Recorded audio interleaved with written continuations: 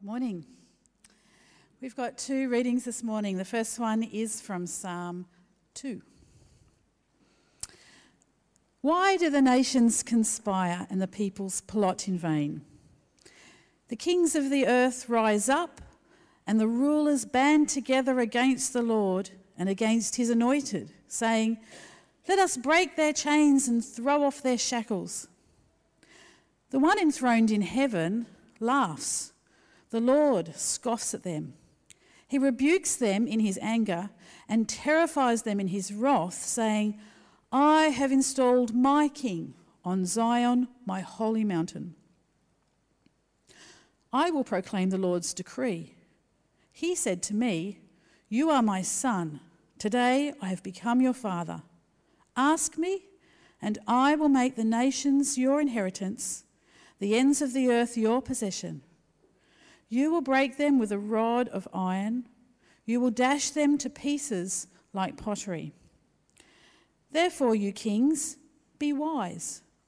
Be warned, you rulers of the earth. Serve the Lord with fear and celebrate his rule with trembling. Kiss his son, or he will be angry and your way will lead to your destruction. For his wrath can flare up in a moment. Blessed are all who take refuge in him." Our second reading is from Romans chapter 8, and we're starting at verse 18. I consider that our present sufferings are not worth comparing with the glory that will be revealed in us. For the creation waits in eager expectation for the children of God to be revealed. For the creation was subjected to frustration, not by its own choice, but by the will of the one who subjected it, in hope that the creation itself will be liberated from its bondage to decay and brought into the freedom and glory of the children of God. We know that the whole creation has been groaning as in the pains of childbirth right up to the present time. Not only so, but we ourselves, who have the first fruits of the Spirit, groan inwardly as we wait eagerly for our adoption to sonship, the redemption of our bodies. For in this hope we are saved. But hope that is seen is no hope at all. Who hopes for what they already have? But if we hope for what we do not yet have, we wait for it patiently.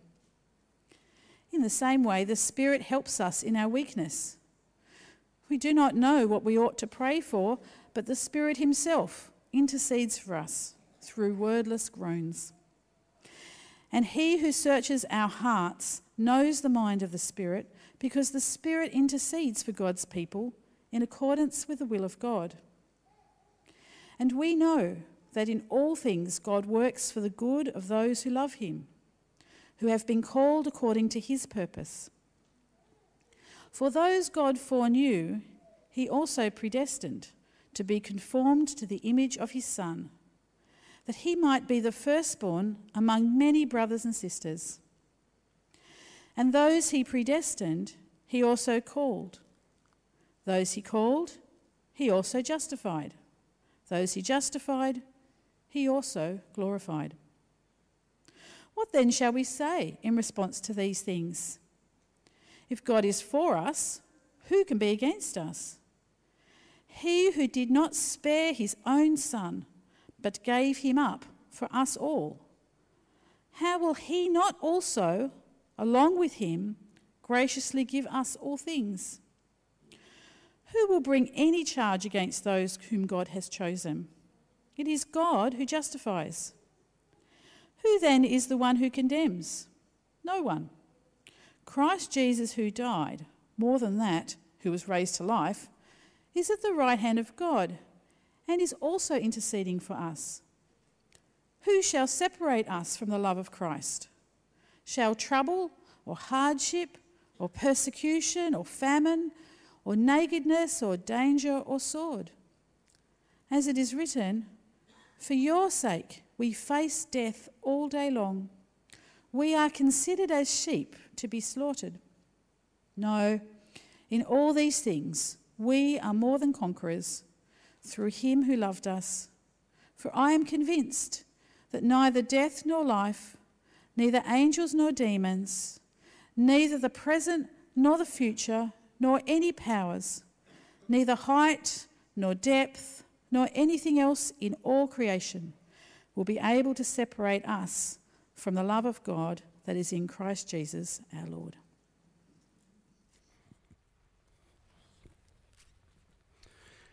Thank you, Simone, and I'll add my welcome to those who have come before me. Hello! I want you to imagine you are working for a mission agency, maybe one like our fantastic partner Open Doors, and you're serving the persecuted church, and you have this mission, which this is a real thing that happens. There is a church and they don't have the scriptures. And your job is to smuggle in some scripture to them, and you can only take one chapter of the whole Bible. I wonder what you'd take. Maybe you can discuss that over morning tea, but I'm quite sure I'd take Romans 8. Romans 8, as we've just heard, is the passage I would smuggle in, or if I'm on a deserted island by myself and I can only take one chapter of the Bible, I'm taking Romans 8. It's filled with so much. But most importantly, Romans 8, I think, captures our big idea for this morning, and that is that the gospel is your map to hope. The gospel is your map to hope. Romans 8 understands where we're at, understands where we're going, and understands what God has done, and gives us the perfect map that we might have hope. Let me show you the Jesus map, which you are now quite familiar with if you've been here the last few weeks, and how Romans 8 articulates the Jesus map. Now, we didn't start from the very beginning, but if we had, we would have read, which I commend to you is worth having as a memory verse, Romans 8:1. Therefore, there is now no condemnation for those who are in Christ Jesus. You need that tattooed on your body somewhere, or at least written in your heart and mind, because when the evil one starts to accuse, what a wonderful thing to remind yourself and have the Spirit remind you of, and what a wonderful thing to offer to others. There is therefore now no condemnation. Now, every good Bible reader sees a therefore and asks, what's the therefore? Cheesy, I know, but helpful tool.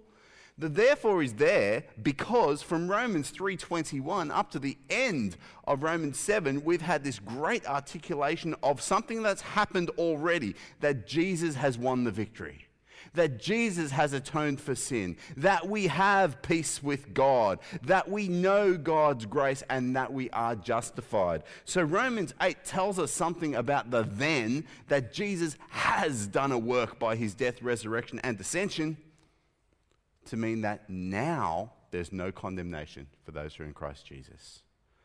Romans 8 is such an honest piece of scripture and articulates so well the time we live in now, because it doesn't try to diminish that there is suffering now, that everything's not quite right. My background is in sales. I was taught by skilled salespeople, rather than to discount, and you're like, oh, but I want a discount. No, you don't. You want value. To build value rather than to simply discount. So you know what I hate? When I go to buy something and someone tells me the price is only $50, I think, don't you tell me the value of $50 to me. I don't like you to tell me that it's only $50. If it's only $50, then you pay for it.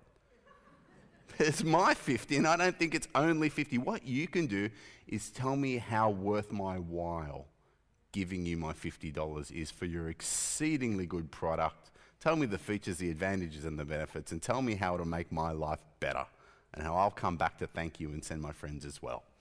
That's enough about selling.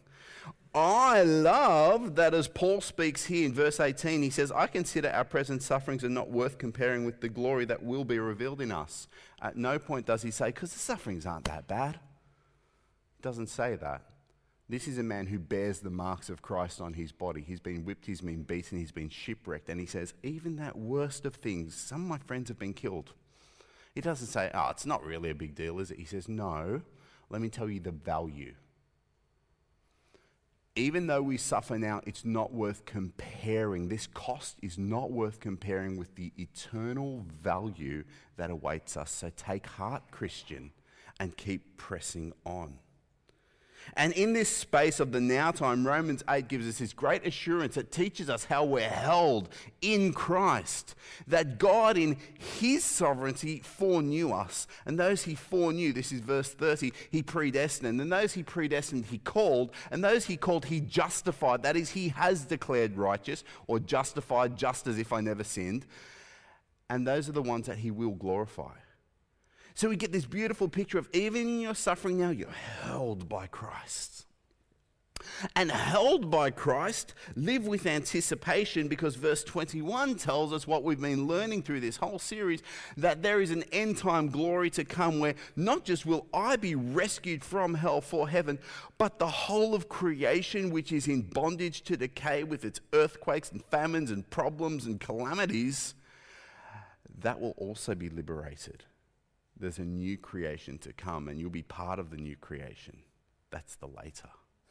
And so Romans 8 does an exceedingly good job of just laying out the Jesus map beautifully and clearly for us.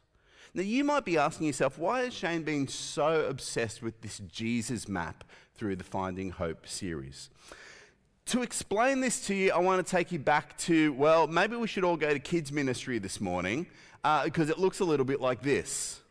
That's what my colouring looked like as a kid, and that's sometimes what our theology can look like. Is that good colouring? No, I can't give you a scratch and sniff sticker for that. I can't give you a smiley stamp for that. That colouring needs a little bit of work. Sometimes our theology can look like this. Intentionally in this series, we have visited some of the colourful passages, the Matthew 24s, the 2 Thessalonians 2, Revelation, Daniel 12, these sorts of places. But we start and finish with Colossians 1 and Romans 8. You see, when you colour outside of the lines, you get mess. When you don't colour at all, your picture can be bland.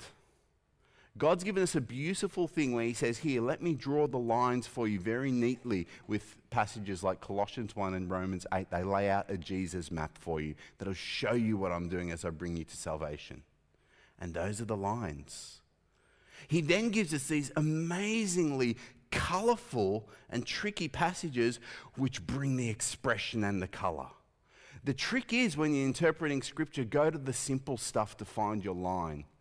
Don't become intoxicated by the tricky, colourful stuff and go, oh, that's how it all works. No, that brings the colour, always colour within the lines. Hence, we have a Jesus map to help us know what's going on. And I've got to confess, I might have got some things wrong. Shock horror.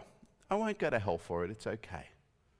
We're all within the Jesus map. We're all within the Jesus lines. But it's possible I'm wrong on how some of these passages work. You can read books that might suggest that I am.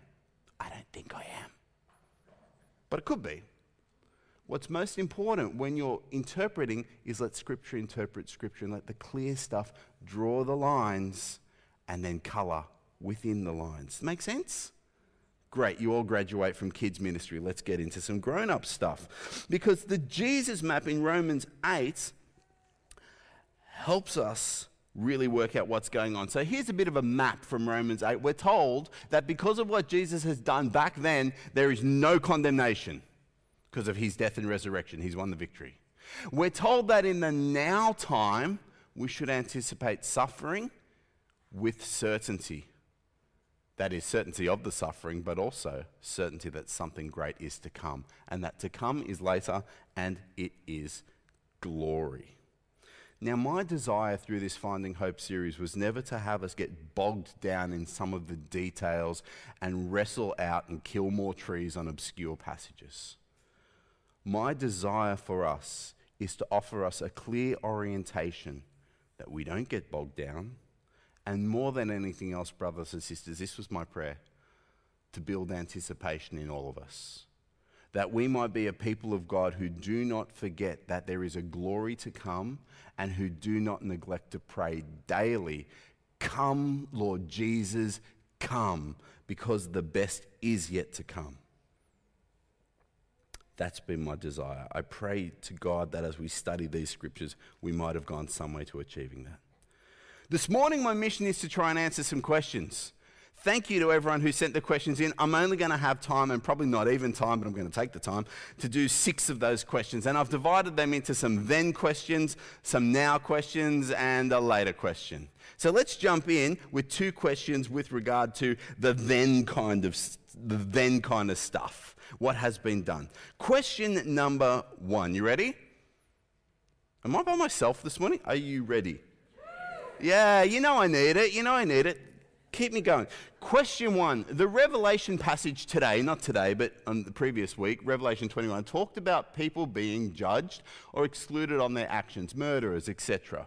You can read about this in Revelation 21, look at verses 6 to 8. How do you reconcile that with the idea of being saved by grace and not works? What a wonderful question to kick us off.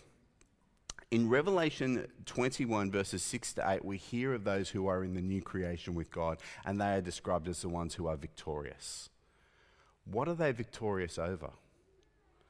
They're victorious over sin and the sting of sin, which is death. How have they become victorious? Well, in the passage they're told it's an inheritance. It's something that's been given them. By who? The victorious one, the one who has won the battle. The Lord Jesus, seen in Revelation 19 as the rider in white. This is a picture of the resurrected Jesus rather than the returning Jesus, the resurrected Jesus. The victorious one has given them the victory, which Paul celebrates in 1 Corinthians 15 as well. And so these people who are in this picture are saved by grace alone because they've been given a victory. Their name is written in the Lamb's Book of Life. That's how they're there. But, and there is a but in verse 8, we're told there are some who will not be there. What do we do with that? Well, there's 2 things we do with that. The first is a question I thought that would be good for us to reflect on in the last week is not just so much what will the new creation be like, but what will I be like in the new creation? Brothers and sisters, you'll be perfected. Some of us have been murderers. Maybe not with our hands, but certainly with our hearts. Some of us are sexually immoral, maybe with hands or hearts, I don't know. We all have sin. But Jesus, by his victory, has declared you as saints. Former Archbishop Glenn Davies loved to remind us that the New Testament never calls Christians sinners. Ever. Says you sin, calls you saints. So Jesus has given you this status because of his victory. In the new creation, you will be conformed perfectly to your status. And so in the new creation, there aren't murderers. There aren't unfaithful. There aren't cowards. There is no sexual immorality. And so we are perfected, saved by grace. What do we do with that now? I'll tell you what to do with that now. Make your calling sure. What does real faith look like? I've shared with you in previous weeks at least 3 elements. Faith in the right one, faith in Jesus and no one else. Faith that bears fruit, or it's dead. And faith that endures to the end, or it's failed. So, if I walk with Jesus, the righteous one, and continue in my ways of murder and sexual immorality, cowardice and unfaithfulness, then I have to stop and say, Lord Jesus, restore to me faith in you that I might walk where you're walking. Saved by grace, received by faith, saved by faith alone, but it's a faith that can never be alone. It changes us and will change us perfectly in the new creation. Always saved by grace. Question 2, Matthew 24, one of my personal favorites. What about dual fulfillment for the abomination of desolation, or triple? Could the passage Matthew 24 be about the crucifixion and AD 70 and the return of Jesus? Don't these all relate to the gospel? I would have to say a resounding yes, it could be. There are too many gifted and clever Christians who believe some version of this. At the same time, I don't think they're correct. So yes, it could be. It would be arrogant and a total lack of humility for me to say that it can't be. But I don't believe it is. Why? Well, I'll show you a few quick reasons. Firstly, I've contended that the abomination that causes desolation is exclusively a reference to the death of Jesus, and the coming of the Son of Man is exclusively the resurrection and ascension of Jesus. Let's deal with this abomination thing and then we'll move on. Firstly, the context of the question is, hey, Jesus, what will be the sign that you are actually the king? Because we had a misfire the other day, and we've seen your baptism, but still there's some contention. What will be the sign? Jesus has already said in Matthew's gospel, in Matthew 12, there is only one sign, wicked generation. I'll give you nothing else but the sign of Jonah, my death and resurrection. For me, that's case closed. But we can continue on. In Matthew 24, Jesus also says, Simon says, don't be fooled. You'll hear about wars and rumors of wars and nations against nations. Even when that's Rome against Israel, that's not the sign. Jesus has said in black and white, that's not the sign. In John's gospel, there's a reference to the destruction of the temple, and John whispers across to us, Jesus isn't really interested in the temple. He's interested in his death and resurrection. Move on, folks. In the entirety of the New Testament, if we are talking about, and I should explain what is meant by dual fulfillment or triple, think of Psalm 2. God's installed his king on his holy hill, fulfilled in David, fulfilled in Solomon, fulfilled perfectly in Jesus. There's an example of double and triple fulfillment. This is not an example of double or triple fulfillment. This is exclusively the death of Jesus. If this is the sign of Jesus being the Christ and the kingdom and an example of preaching the gospel, why is it never mentioned again in the New Testament? Paul never refers to the importance of the destruction of the temple in his letters. It's an irrelevance. Highly relevant to a people, highly irrelevant to Jesus being declared the Christ. Highly irrelevant. Interpretation, if we read this passage literally, it simply doesn't work. You find yourself wrestling with so why is it tricky for pregnant women? And you try and find these sorts of problems in AD 70 where this language has precedent in the Old Testament as an example of the day of judgment that comes upon Jesus. Also, here's another problem. Jesus says with the destruction of the temple, not one stone will be left upon another. Well, that's a problem because you can go to Israel tomorrow and see the western wall of the temple still standing and see Orthodox Jews bending their bodies as they pray at those stones that are still stacked one on top of the other. So it hasn't happened. Furthermore, if this is the worst day in history, why has it happened 3 times? Solomon's temple destroyed by Nebuchadnezzar. Israel would restore the temple, destroyed and contaminated by the Greek Antiochus Epiphanes. King Herod the Great would come along, renovate it, fix it up, and almost desecrate it in his fixing up, and then it would be destroyed again in AD 70. This is not a unique event. It simply falls short.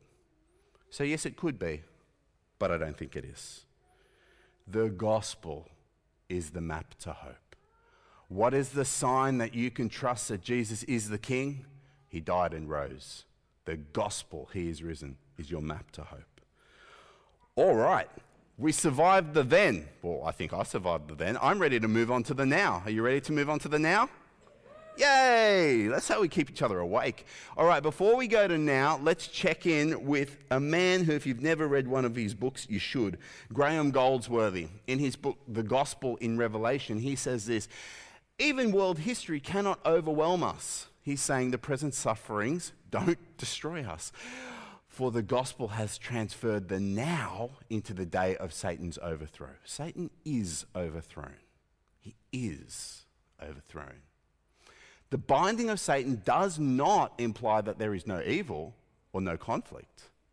Rather, it is an affirmation that the kingdom of God has come in Jesus Christ and now permeates the world through the church as it preaches the gospel and lives by it. This is careful, important language for us to hold on to as a summary of the scriptures and the Jesus map as we go into these next 3 questions. Here we go.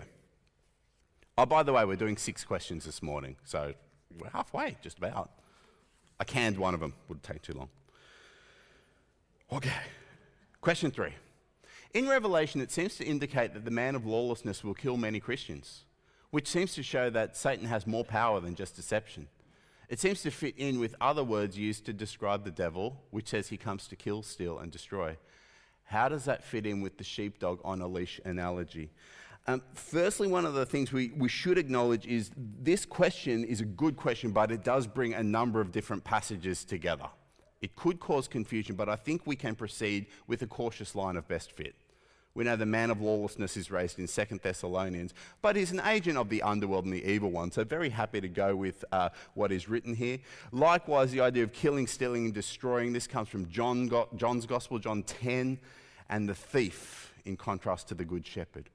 But I reckon a line of best fit is fine, and so I'm happy to go with the question answer and say, look, this is all the agency of the evil one. How's it going to work? If you weren't here last week, I described Satan as only having the capacity to lie. I should also say he has the capacity to accuse and to lie. And I gave you this analogy of him being like a sheepdog on a leash. A friend of mine was driving in the country. The sheep were all over the road.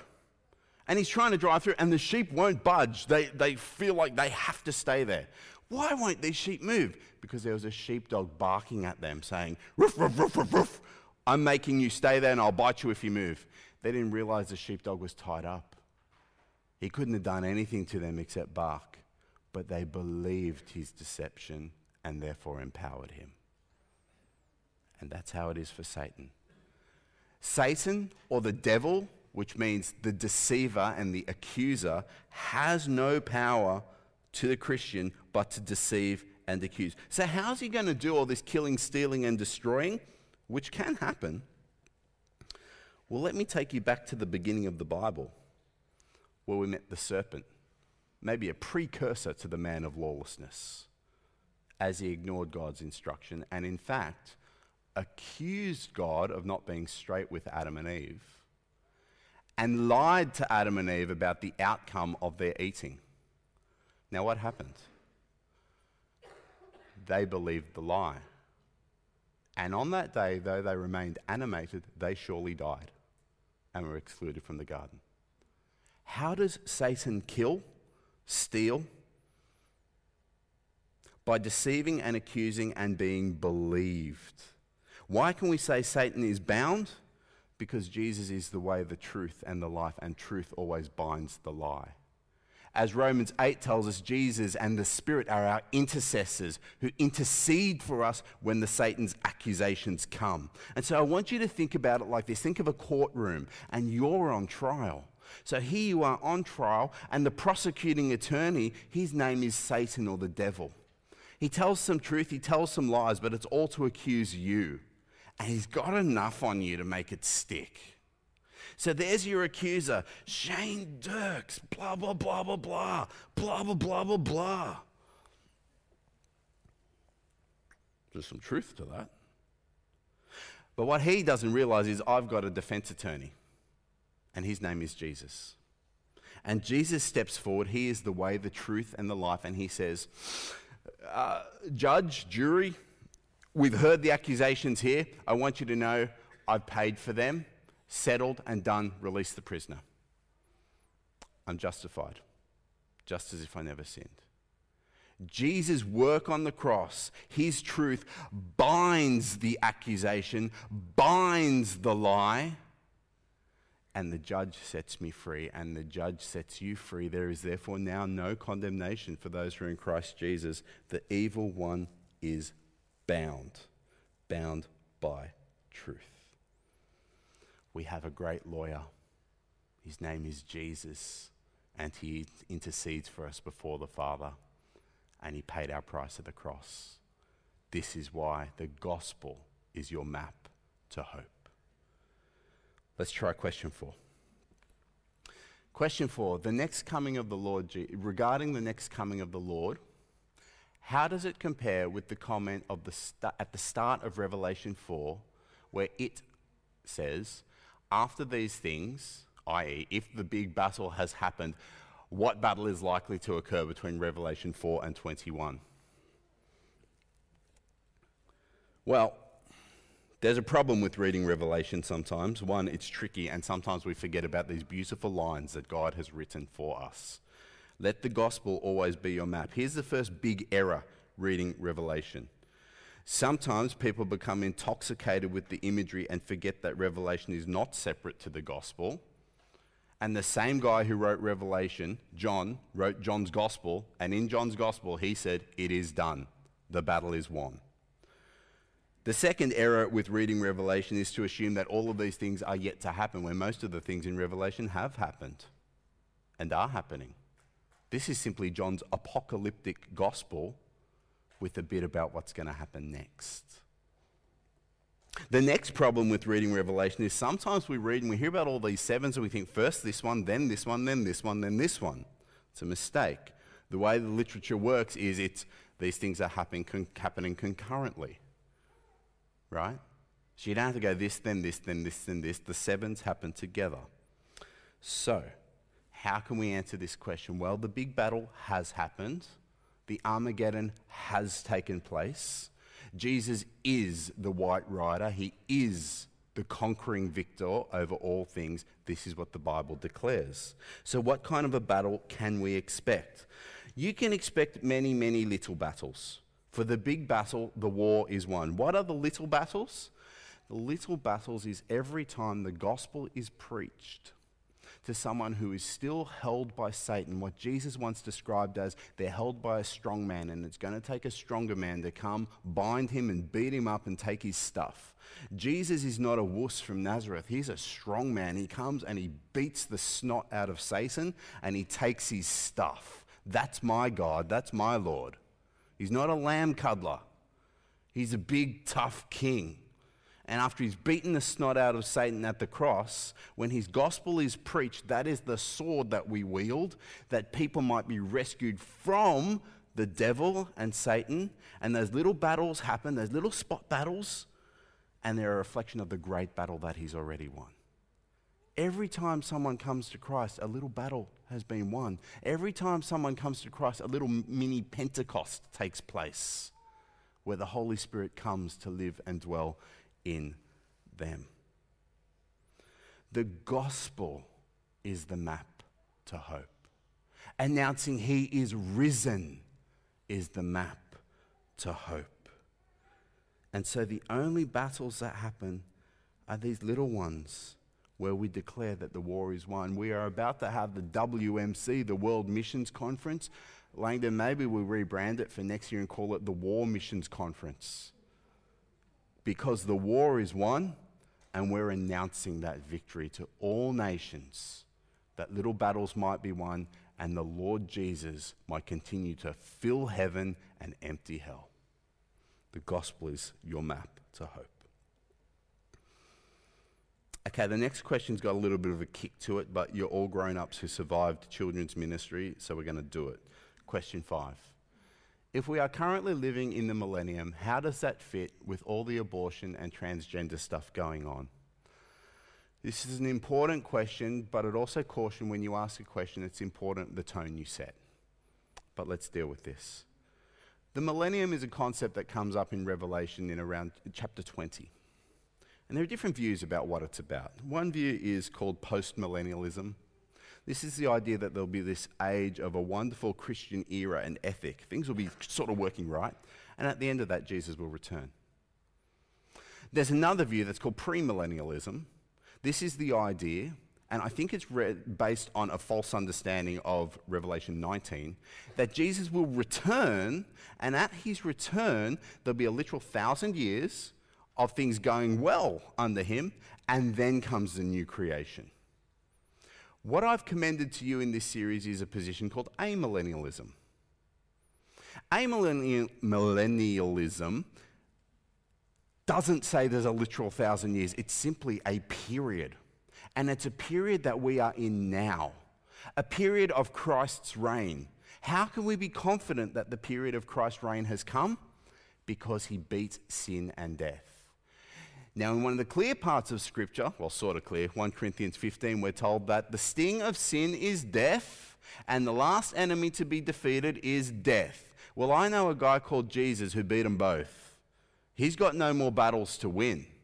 He has produced the sign of Jonah, and he is Christ the Lord ascended, and all authority has been given to me, he says. So he's won, and he gives us the victory. And so his millennium has started. It's not a literal 1,000 years, but Christ's reign has started. Hence, he is a king with a kingdom.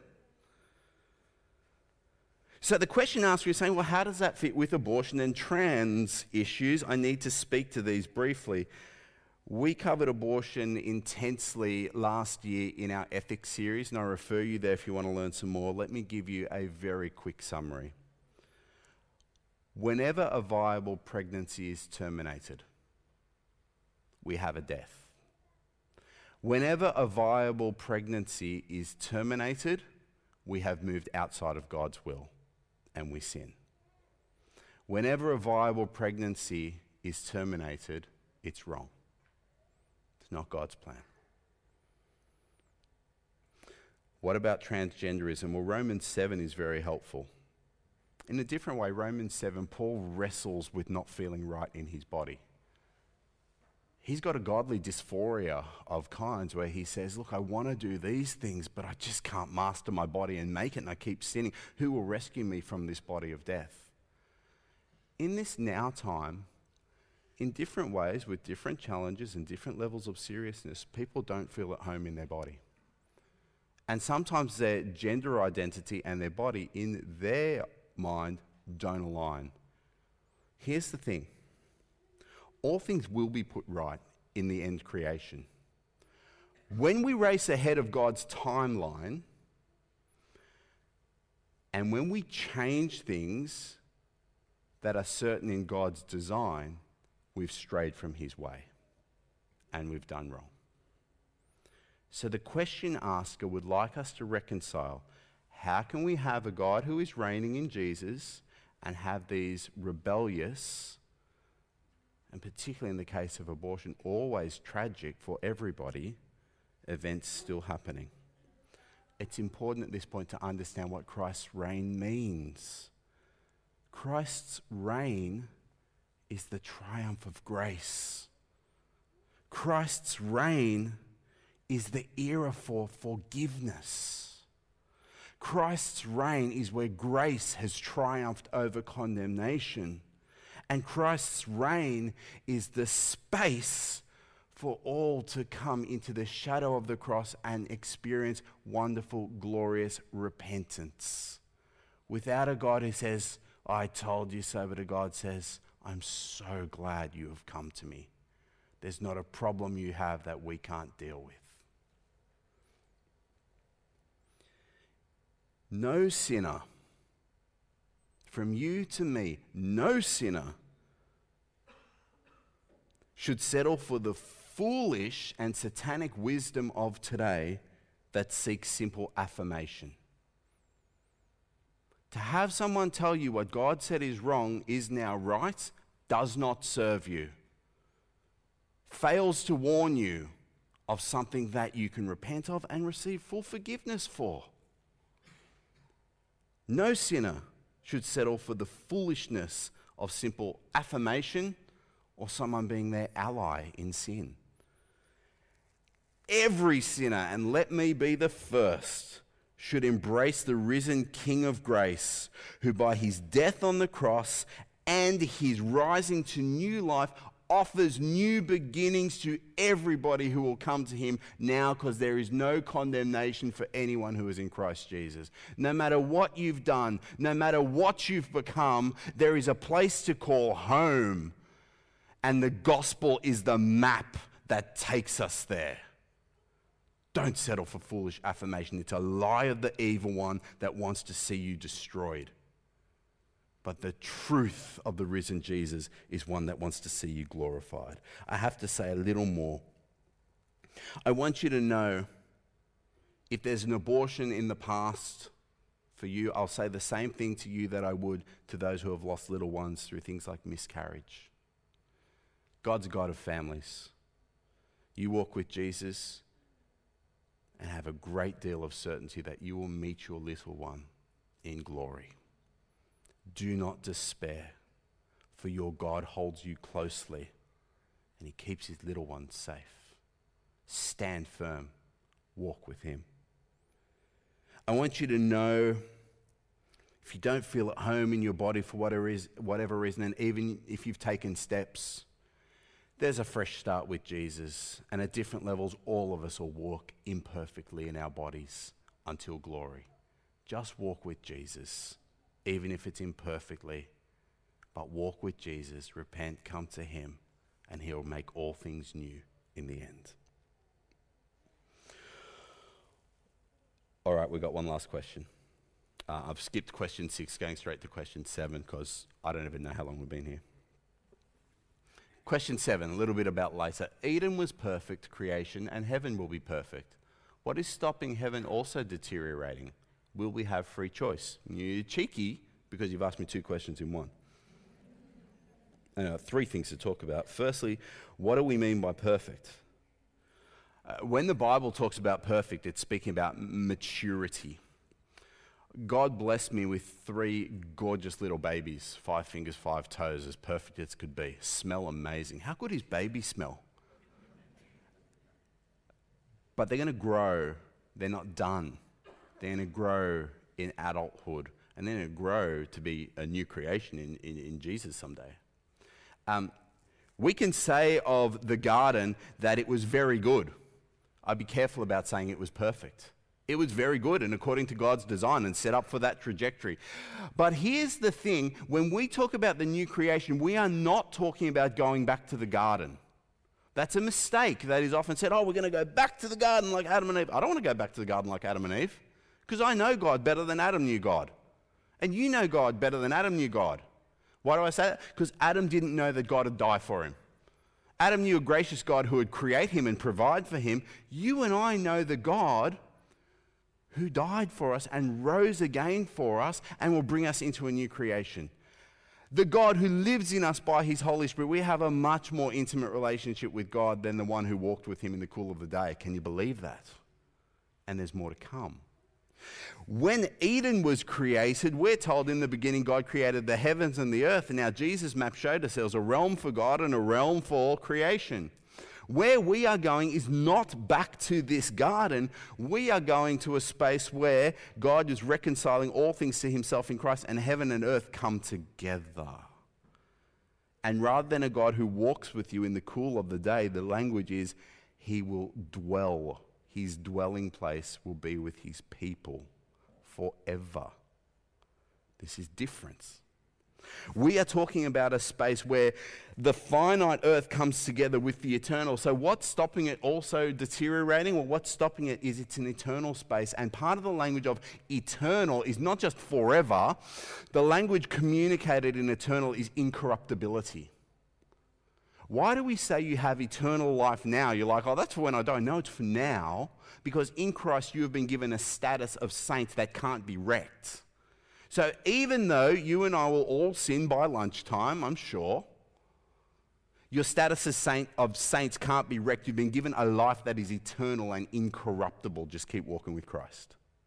So the new creation is better than the old creation because it's got people who know God like the old people didn't, and it's heaven and earth together. God's dwelling place is with his people. It's so much more than the garden, so much more. And the fact that it's eternal and together means that it will not deteriorate like the old one. Last part of the question, will we have free choice? No, and you never did, and you never will. Free choice and free will is a ridiculous, arrogant myth of humanity. Okay? You don't have it. You have creaturely choice. If I had free choice, I would turn myself bang right now into a centaur. Because centaurs have phenomenal male upper bodies and beautiful masculine horse bums, and I would love to look like that. Okay? That's the sick part of my brain. I want to be a centaur, and if I had free choice, that's what I'd be. But I don't. I have creaturely choice. And as a creature, I'm either a slave to sin or a slave to righteousness. You have choice. And you will have choice. Here's the beauty. You'll be perfected in your values and yourself, and you will only make good choice. A choice for God. A choice to dwell with him. Brothers and sisters, thank you for participating in this series. It's been a joy to bring it to you. My prayer has been that we would be a people who would pray daily, come, Lord Jesus, come. There are so many more questions I couldn't get to, and so many more things you might think of. On the screen, you'll see some resources. They are not exhaustive, but just some places where you might do some further study if you would like to. I should add to this list, because I mentioned the underworld and didn't do a whole lot with it. Peter Bolt has a book, Living with the Underworld. I commend that to you as well. And so, we come to the end of Finding Hope, and we remind ourselves of one thing. The gospel is our map to hope. The death and resurrection is our certainty. Know it, proclaim it, and live it. Let me pray. Our Heavenly Father, we pray, come, Lord Jesus, come. Amen.